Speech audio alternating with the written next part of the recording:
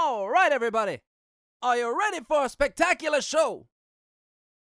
Introducing the original Bad Hombre, the amazing nerd, the hardest working Antifa boys on George Soros's payroll, RVT!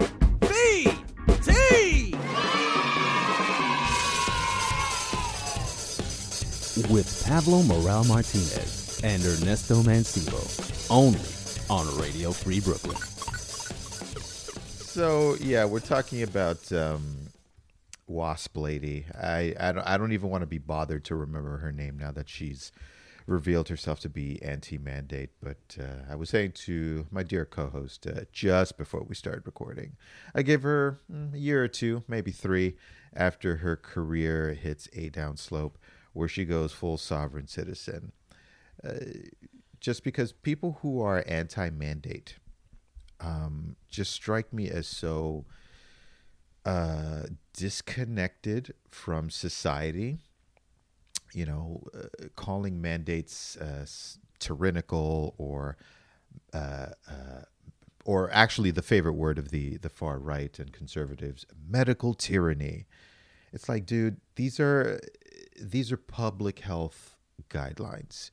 We are facing the first global pandemic in 100 years. It hasn't gone away just because we've gotten back to a little bit of normalcy.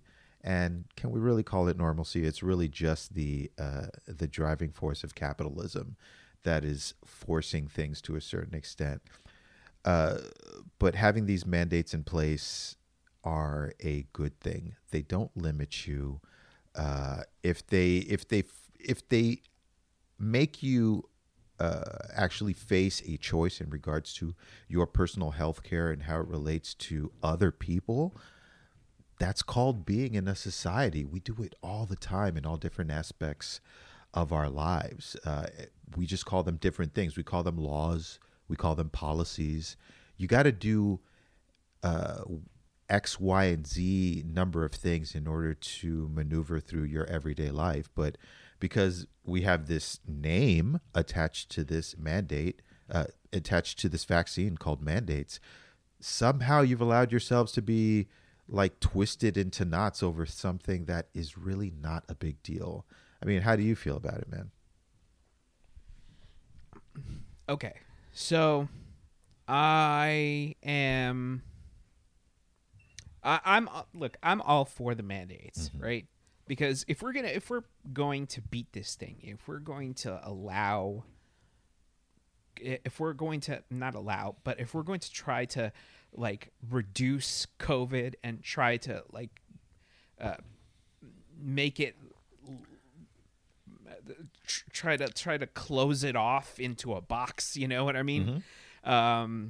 And just let it kind of let the numbers of those infected reduce gradually until the point where, you know, it no longer becomes a problem. We don't have to continue to barricade ourselves inside and change our entire way of living, and we have to allow for mandates, because the only way we're going to try to beat this pandemic is if we get people vaccinated. Mm-hmm. Plain and simple, right?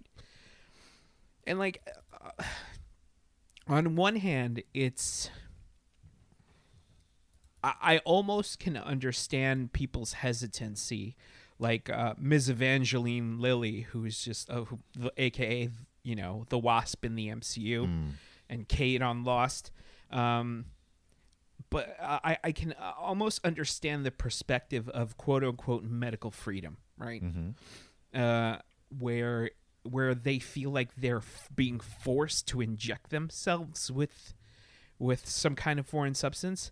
But at the same time, like if you just think about it for a little while, like you're vaccinated from the moment you're a toddler onwards, Mm-hmm. right? From the moment you're a baby onwards. So we are constantly getting vaccinated. So I don't understand what the fuck is the problem. Like, is because of the rapid turnaround of the vaccine. And I think I think that all of this like frame of mind is all linked back to the the way that the Republicans politicized the vaccine, the way that they have poisoned the well in terms of making it seem like, oh no, you don't know what they're injecting you with, and then that kind of message is propagated by the likes of Joe Rogan, who we'll probably talk about later in the show,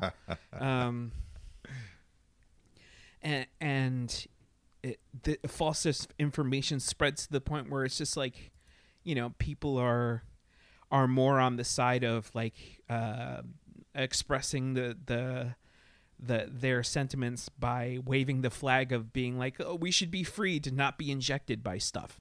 And it's like, no, there is a virus that's killing people. I feel like I'm a broken record because I've said this so many times. There's a virus that's out there killing people, and it ain't Pac-Man fever. I feel the same way. It really does confound the mind when, first of all, to call it a debate or a conversation with these kind of people who are anti-mandate, anti-vaccine, when you tell them like there's a virus, like you said, killing people, and they're just like, yeah, well, there's a 99% chance or 98% chance that you'll survive it. And it's just like, where'd you get that stat from? Oh, yeah, the medical community that you don't trust in regards to the vaccine. So you're cherry picking and you're completely naked about it. Trying to reason with these people is essentially a moot point because they're only going with what will satisfy their emotional state of being at the moment and not the broader, more logically constructed view of the entire situation. And it's frustrating. And that's why, personally, I sometimes devolve to just straight up mocking of these kind of people. Because I feel that while some people will argue, like, no, you've got to be gentle with these people and try to bring them on board because we have a situation. It's just like, okay, I get your perspective. I respect that. And if that's your strategy, go for it. Personally, I find it gratifying to mock these people and make fun of them because they're choosing to abandon reason and knowledge and all of these institutions that we've built up over the decades with medical knowledge and research and trial and error to have the advantage in this day and age. Like you mentioned before, the quick turnaround of the vaccine, that didn't come out of nowhere. They didn't just decide to abandon proper research and protocol. It's because we've had so many precedents before this in regards to vaccine development and deployment where they could say, okay, in order to get this out to the public in a very dire situation, we can cut through some of the bureaucracy and keep certain safeguards in place. It's not like they're not monitoring the reactions of the public to this, but they're just like, we are confident to a really, really high degree, given the history of vaccines, which is extensive in this country, that we can cut through some of the bureaucracy and get this out to the public and battle something that, quite frankly, could have devastated us in a way that I think a lot of people don't appreciate. A lot of people like to complain, or if you remember before the vaccine, people were complaining about the economy being shut down. People can't get on with making a living and stuff like that. And that was just with sensible preventative measures put in place. Like if you can work from home, work from home. We have to limit the amount of public interactions that people could have. Let's say we had no prospect in regards to vaccines or anything like that. Do you think the economy right now would be as at least workable as it is? We'd be knee deep. No. Waist deep. No. Neck deep in a new depression, just because that's how fragile our economy is. Nobody would be able to work. People would be sick constantly. People would be afraid constantly. I agree with that. But what do you say to the fear of because I feel like the concept of this is an untested vaccine. We don't know what the long-term effects are. What do you say to those kinds of people who think that way? Because I think that's the big fear that that is going around in these circles, in the circles of people who are either anti-vax or like anti-mandate. I would say to those people, if you're not doing actual legitimate research, and that doesn't mean getting a degree in medicine in order to be valid. It means referring to those who have done that research and looking into the history of vaccinations in this country and realizing that before these vaccines, even when they're new, are released to the public after certain trials have been met, which, mind you, the COVID vaccine also met many of these trials, and seeing that vaccines, by and large, have no negative effect on the population. If anything, as we've seen with irrefutable proof over the decades, they've had a net positive effect.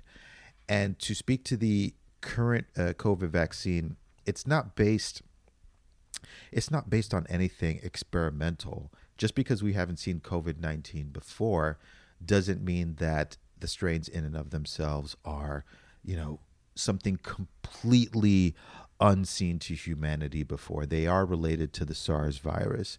So, I mean, just to get out of, a whole bunch of medical babble, if you're not doing true research, if you're just relying on the fact that, we don't know, so I'm just going to hold that position until fill in the blank, then you're being completely disingenuous, because you're relying on emotion rather than an intellectual pursuit to fully validate your position. And the thing about emotion is that it changes from hour to hour, minute to minute, day to day, and that's no way to work. Or or with regards to emotion, it's perpetuated by propagandist news outlets and the spreaders of false information. But you're not going to get any of the spread of false information here, because this is the Robots versus Taxes program on Radio Free Brooklyn.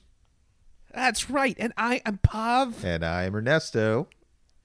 And you're listening to the only show that mixes politics and pop culture alike. Never the two shall meet, like oil and water, but yet we plumb the depths anyway for your listening pleasure.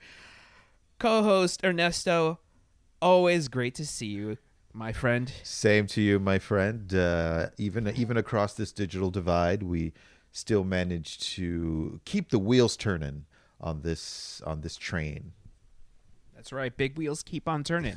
So I've heard. Rolling on the river and such. Yes. And so on, and so on, and so on. But yeah, it has been kind of a wild week in terms of the news. I know you, my friend Ernesto, you've been keeping your eyes and ears away from the news, given the constant sludge, the avalanche of depression that, just rolls over you in like a colossal wave where you're just like, I am calling it self-care. Yeah, right. And so you should. But me, I abuse the shit out of my mind, so I'm constantly scanning the news for the latest, car crash, garbage fire of political events. So Joe Rogan's back in the news because he's on Spotify, Mm-hmm. and lots of artists, because of his anti-vax stance, Mm-hmm.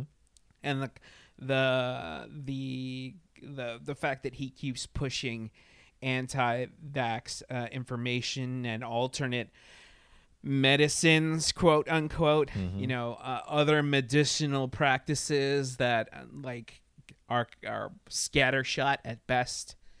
A lot of musical artists that are on the same platform as he on Spotify, they're leaving. They're deciding to pack their bags and go elsewhere. So far, Neil Young and Joni Mitchell. It's a short list, but it is, as of now, it's a short list, but it's, words going around that the Foo Fighters might be joining them, which is, this is a significant backlash, and I'm pretty sure that Joe Rogan and his defenders and his listeners will go on and say, it's his point of view. He's entitled to it, right? And they're going to they're going to say good riddance to awful rubbish. Neil Young, who listens to him? Joni Mitchell, who listens to her anymore? And they'll continue onwards, and then Joe Rogan and his defenders will be like, see those bleeding heart libs, those Antifa the Antifa Gestapo is coming after Joe Rogan and his children and his children's children, and soon they'll be coming after you. Oh, jeez. Oh, yeah. It's Nazi Germany already, all over again, isn't it? Except, this guy, this fucking shithead. He's just in it for the money. The people that he has on his show, I don't watch his show, but I hear about the snippets and the individuals that are put out there in regards to this anti-vax information, is so incongruent, so inconsistent. He's going to talk about being anti-vaccine in regards to, we don't know what's in it. There's no proven track record. And then and also criticizing Big Pharma. And then we'll propose these alternate medications, which are not even purposed for a virus. Like ivermectin, that's an antifungal treatment. And who produces ivermectin? It's produced by Big Pharma. Like, what the fuck? Like, cherry picking again. I don't get that whole that perspective. I honestly don't, because any kind of like further digging will see that like the results of taking ivermectin are, I don't think the facts lie. It's like scattershot. Like, you either kind of get better or you just like take a downturn and it's ineffective most of the time. Which makes it completely anecdotal. There are no studies that say, ivermectin is great for this. It's a solid alternative, right? Like, it's a solid alternative. You can say the same thing about what's it called, that it's a specific type of silver. What do you mean? I forget the name of it, but there's a silver solution that some people have been turning to during the COVID pandemic that say, this will cure everything. This will protect you from COVID and any other thing that you might be afraid of. Colloidal silver, excuse me. It's colloidal silver. Oh my God. The thing is, if you take too much of it, you can actually turn blue. That's the thing. Really? It will actually turn your skin blue. Like Nightcrawler? Like you'll turn into, like, will you get powers? Like, will you turn into the you beast? won't get powers unless you count looking like a dumbass a power, which I suspect some people do. But it will actually turn your skin blue. It's a unique condition. If you Google colloidal silver blue skin, you will actually pull up pictures of people whose skin has turned blue. Hold on a second. Let me do that. Please do, buddy, because it is it's something else. It's something else. Holy shit. Oh my God. Who is this guy? Oh my God! Look at this dude. Is it the guy with the white beard? Yeah, it's the guy. Oh man, it looks like Santa Claus from my nightmares. Oh man, the Gordon's fisherman just like fucking got into some radium or some shit. Fuck's sake, look at him. Listeners, if you're listening to this segment right now, we highly encourage you to Google colloidal silver blue skin and join in the fun. Holy shit. Celebrities ranging from, I'm reading the Wired magazine article. Celebrities ranging from Gwyneth Paltrow to InfoWars. Alex Jones, swear by it, apparently. Oh, fuck. Really, Gwyneth Paltrow? Fucking. I mean, are you surprised at Gwyneth Paltrow? I mean, come on. Yeah, isn't she like into vajazzling and like candles that smell like pussy juice and it's just like, white people shit. You know, it's just. Yeah, I think Tony Stark could have done better. That's all I'm going to say. Yeah, I'm just like, man, come on, man.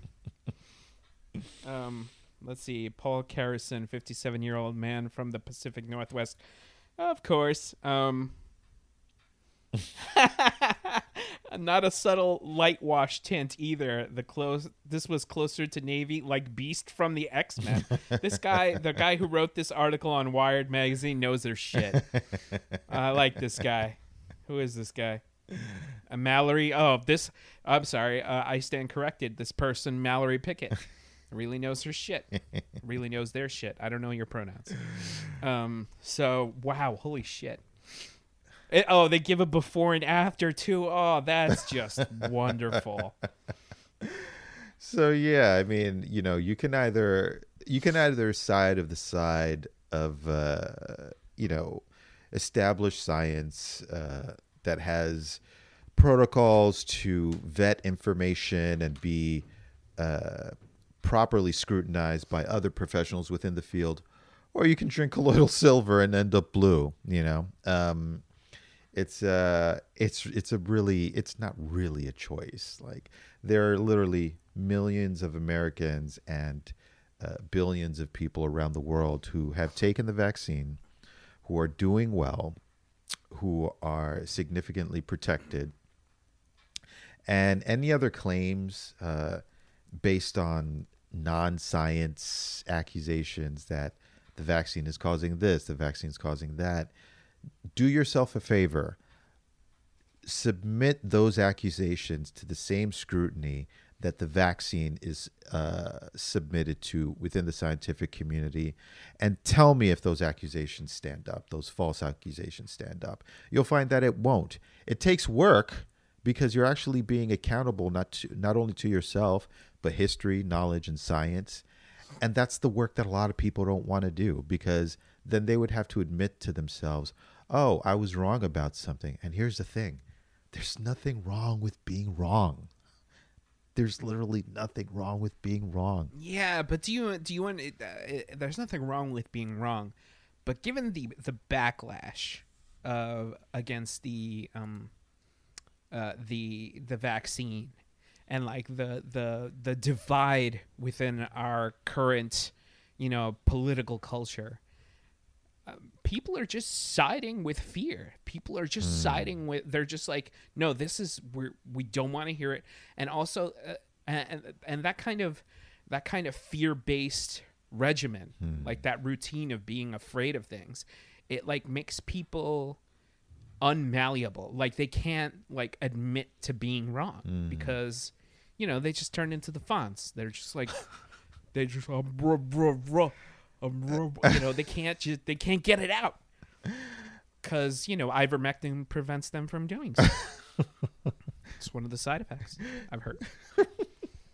It's while I'm sure it's not exclusive to America, Americans definitely have a talent for being so committed to their feelings, even when they're wrong, that they will base history and culture completely around that. And I think it's something that is amply demonstrated during this pandemic. Here's the one thing, and I don't mean to be an alarmist, but we're on radio here, and I'm just asking questions. Nah, let me not use that stupid ass line. But but honestly, given with the way the world has been the last several decades, at least within our lifetimes, we know that certain patterns repeat over and over. And looking at this pandemic, it kind of makes me think this is a trial run for something more serious coming down the line. Will it be another global pandemic? I don't know. But pandemics or epidemics are not the only challenges to human health that exist in this world. And something further down the line will come down that is more deadly, more impactful to the public at large. And this thinking of fear and ignoring science and evidence is going to cost a lot of people the ultimate price. I mean, don't get me wrong, it's cost a lot of people now the ultimate price, and that's with a 1% to 2% mortality rate with COVID. Something else down the line, I mean, there's a lot more dangerous shit out there than COVID. So, we'll see what happens. Jeez, I fucking hope that it's not, that it doesn't, that another dangerous viral strain or bacterial strain is just around the corner. But those are my fears. I don't want to, spread misinformation or be like, there's something else coming along. But I do feel, in reference to what you just said, I do feel that we're living in a weird remake of that Simpsons episode where everyone gets that flu from Japan, and they're all crowding around Dr. Hibbard's office, and he comes out on the balcony, and they're like, "Where's the cure?" And he's like, "Well, the cure is plenty of bed rest. Quarantine yourselves and get plenty of bed rest and drink lots of liquids. There is no quick fix." And somebody's like, "Where is this quick fix? Is it in this truck?" And then they overturn the truck, and it's just a bunch of bees. And then the bee stings some asshole, and he's like, "I'm cured. I mean, ow." Jeez. I'm laughing because I can completely see that being real life. People just like, oh, if you eat bees, you'll be protected from COVID. All I'm saying is that the situation in zombie movies up until this point, where people hide their zombie bites, seemed totally unrealistic before 2020. Now it's just like, yeah. No, that's totally going to happen. Yeah. Well, you want to hear something else that I was like, holy shit, wow, this is fucking ridiculous. Go ahead. You want to hear another bit of ridiculous news? Hit me. All right. In Tennessee, a 10-member committee of McKinn County School officials voted unanimously this month to remove mouse from its curriculum and replace it with an alternative, which hadn't been decided at the time of the vote, but they're banning mouse.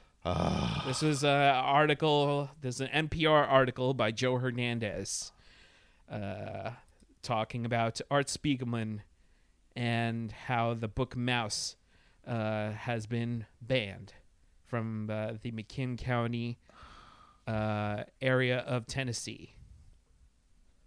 Okay. We're banning books now. Banning books. I wish I had a scale for the level of anger that I have for book banning, especially books that don't deserve to be banned. I mean, for Pete's sake.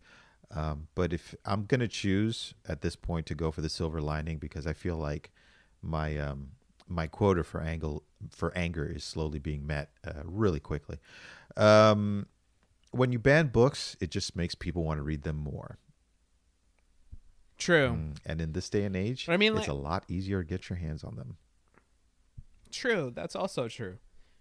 But this is a weird.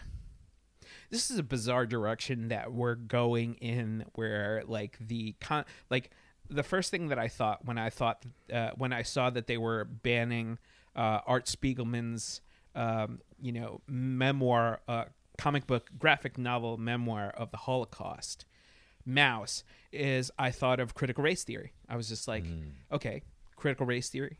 Now the stories of the Holocaust, like I'm starting to see a little pattern starting to form. It's like, oh no, don't look behind the curtain. Everything is just fine on this end. Just America's great, and it was always great.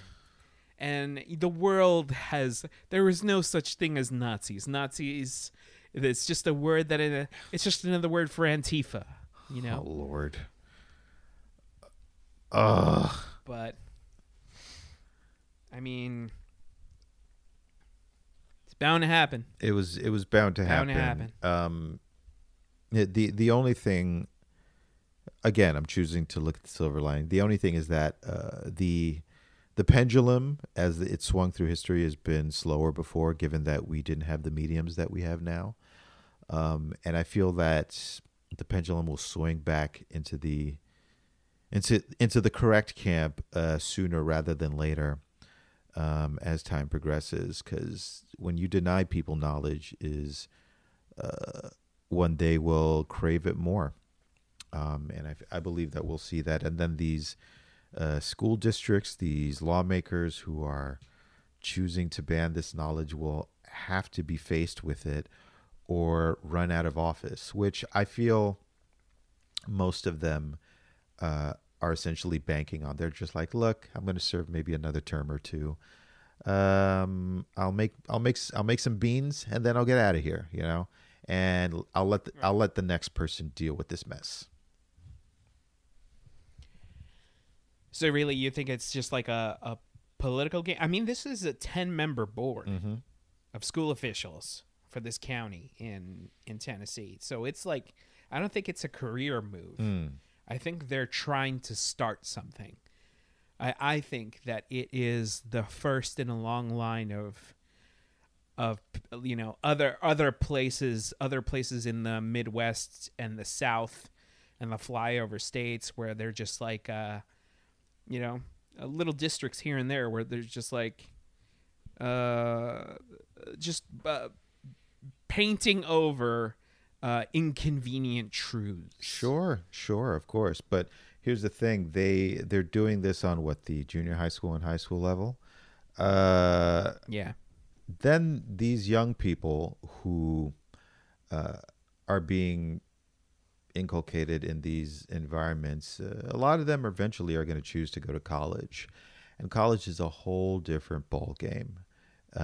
When they find themselves in remedial English or remedial history because they chose to ignore certain things that are pretty critical to just a very basic American education, they're going to struggle. Those people are going to fall behind and they're going to feel marginalized. And hopefully, the more honest among them, the smarter among them will realize that, oh, I was failed by my backward ass school board or state or county with the banning of certain materials. Now I got to catch up to the rest of the world. And I feel like that's going to have backlash to that generation's offspring. Because when that generation sends their kids to school, they'll either choose to stand on that same bullshit trope of, oh, we got to ban certain books because it's bad for our children. And then there'll be others who'll be like, you know what? I had a hard ass time trying to find a job or even just getting through college because I had these backward ass views once I actually left my little podunk town. So maybe we should take another look at, limiting this knowledge. That's just my perspective. Yeah, it kind of speaks to was it Carl Sagan who said like this is what we're seeing is the decay in. There's a decay in of intelligence. There's a decay of like education that threatens to derail our society, like American society. I think it was Carl Sagan that said that. I'm paraphrasing, of course. It sounds like something that he would say in his Agent Smith style voice. Yep. I'm pretty sure Agent Smith was based on him. I know, though Hugo Weaving was like, I based it on the Wachowskis, the way their manner of speaking, because they have a certain precise way of speaking. But I mean, I think it's definitely Carl Sagan. I think it's the exact same thing. Yes, it is. Like billions and billions of, it's like of lives. Have you ever stared at it, Morpheus? It's beauty, it's genius. Morpheus is like, I liked you better on Cosmos.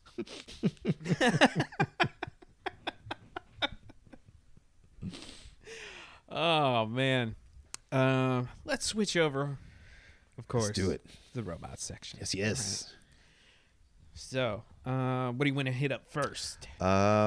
I think that we should hit up Book of Boba. Book of Boba. Yes. I feel like overall the series is kind of messy and unfocused, but then episode 5 rolled around and it's just basically it's The Mandalorian episode 0. And that's not a bad thing. But this episode was directed by Bryce Dallas Howard, and to me Bryce Dallas Howard is slowly becoming like a contender for, to me, I think that she should direct films. I should think that she should direct Star Wars films if she's going to continue bringing this caliber of visual storytelling, because holy shit, the way it starts is so cinematic, and so it brought along one of my favorite fucking science fiction concepts, the O'Neill cylinder. I love O'Neill cylinders. Yes.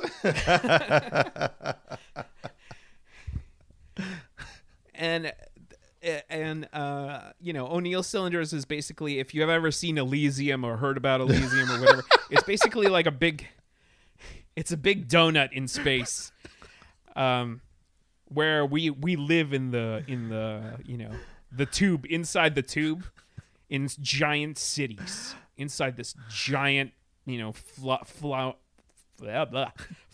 donut.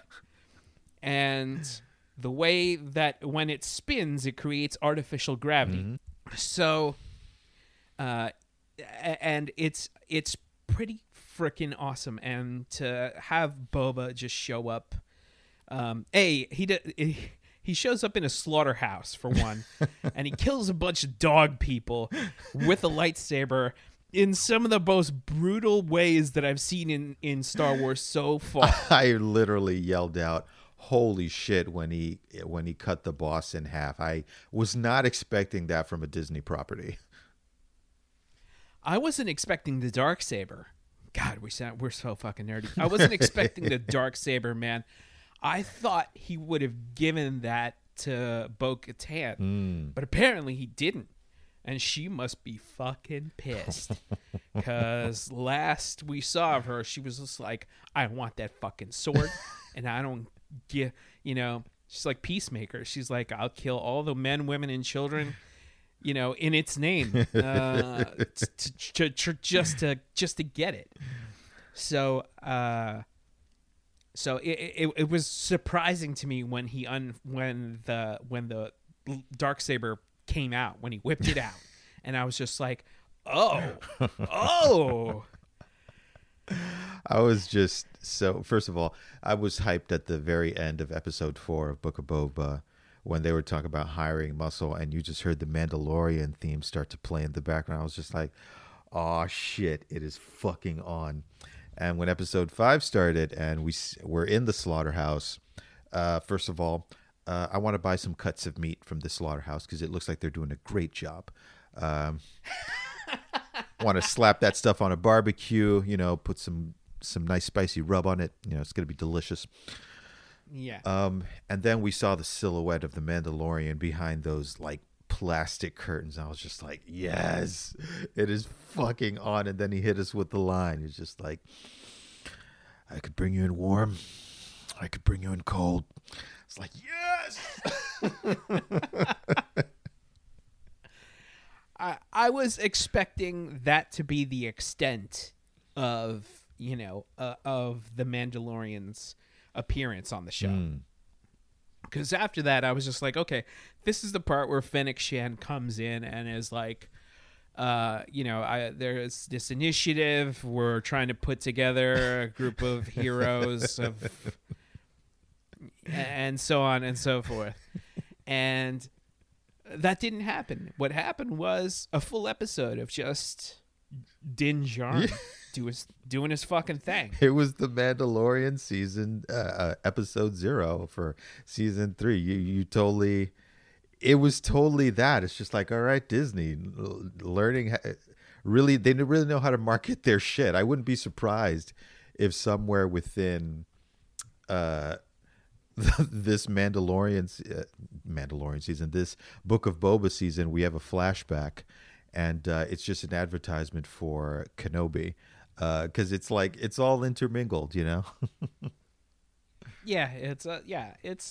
I hope that becomes the case.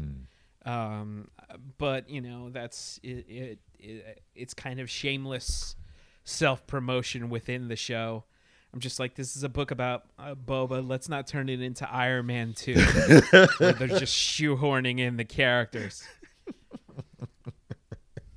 Another thing was, Mandalorian was exiled. He was banned. Yeah. From being a Mandalorian. Oh man, all because he took off his helmet, and he was honest about it. He was trying to think like, how can I get out of this? And he's just like, yeah, but you don't understand. I had a cute little alien who wanted to touch my face.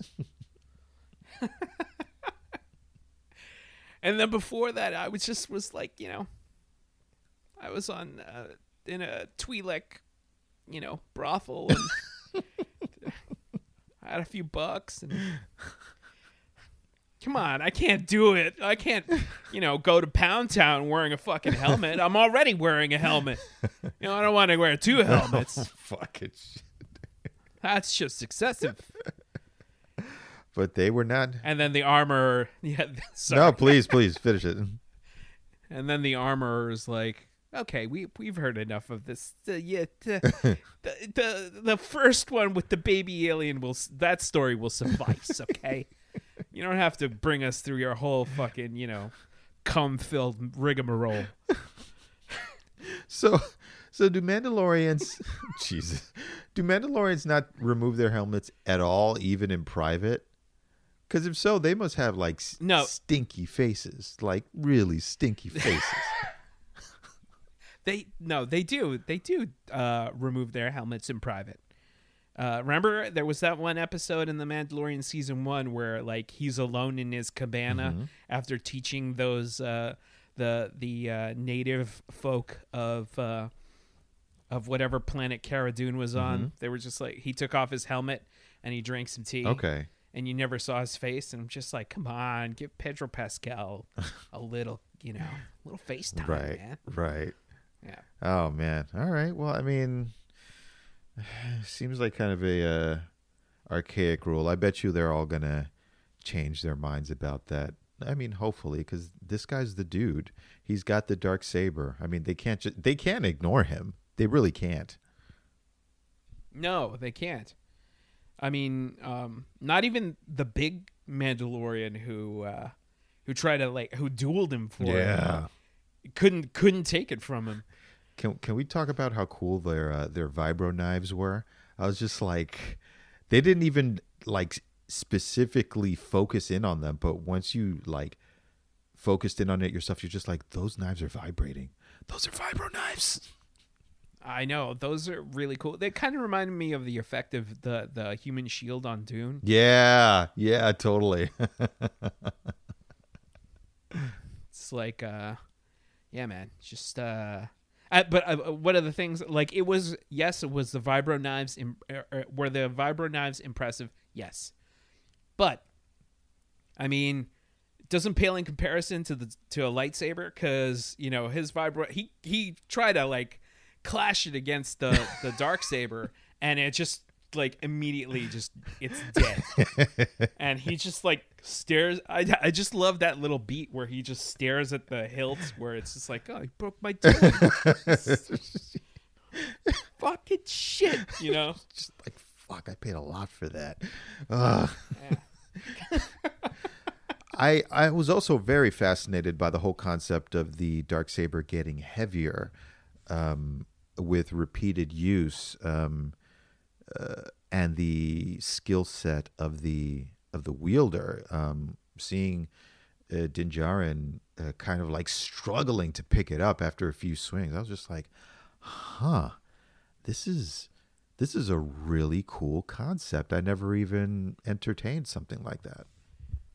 Yeah, because lightsabers are always depicted as like, well, not only are they made of light, but they don't have much mass. They're light sabers. Exactly. But the dark saber, I'm just like, so it gets heavier? Like, what the fuck is it made out of? Is it pulling its energy from some kind of like black hole? Is it black hole energy that it's using instead of like, just a plain old kyber crystal? Oh, that's a really, really interesting question. I think there's still a lot of mysteries to the Darksaber left that we'll learn more about it going forward. I'm wondering if in order for him to learn how to use it properly, he's going to have to get a few lessons from Luke. I would love that. Look, I would really love that. However, I don't want to see that weird special effects, that face swap effect on another.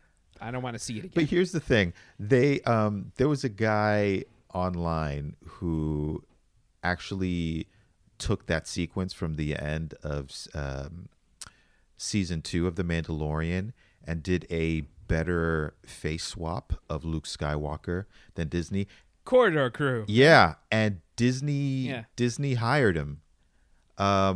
Really? Yeah. Holy shit. So I think we'll be getting a better Luke whenever he pops up again.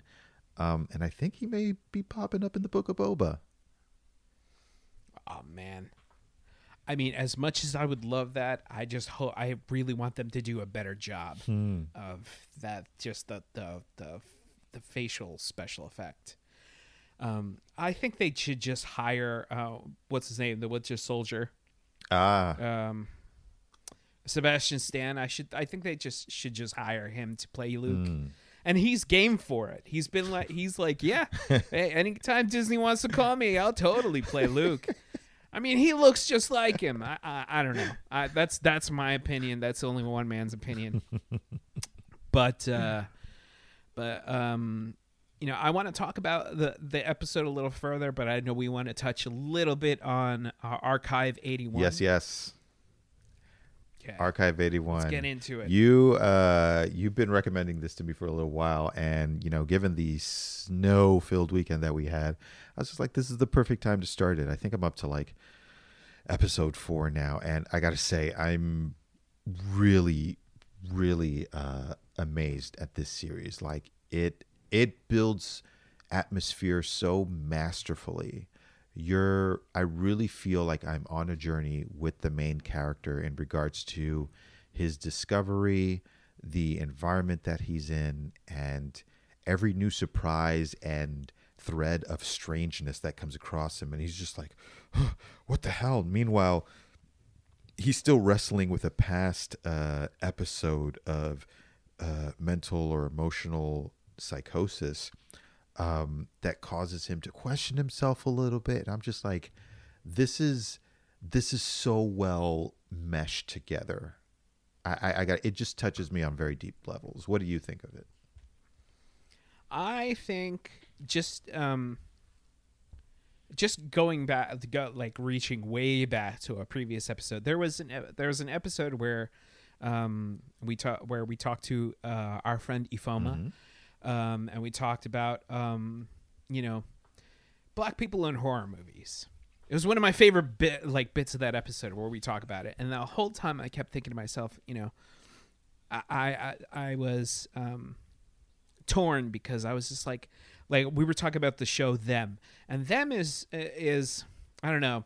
You've expressed kind of a reticence to kind of watch the show and other kind of entertainment, pop culture entertainment that kind of packages black pain. And that I got to tell you, when you said that, that kind of sentiment never left me. Like, you made an impression on me.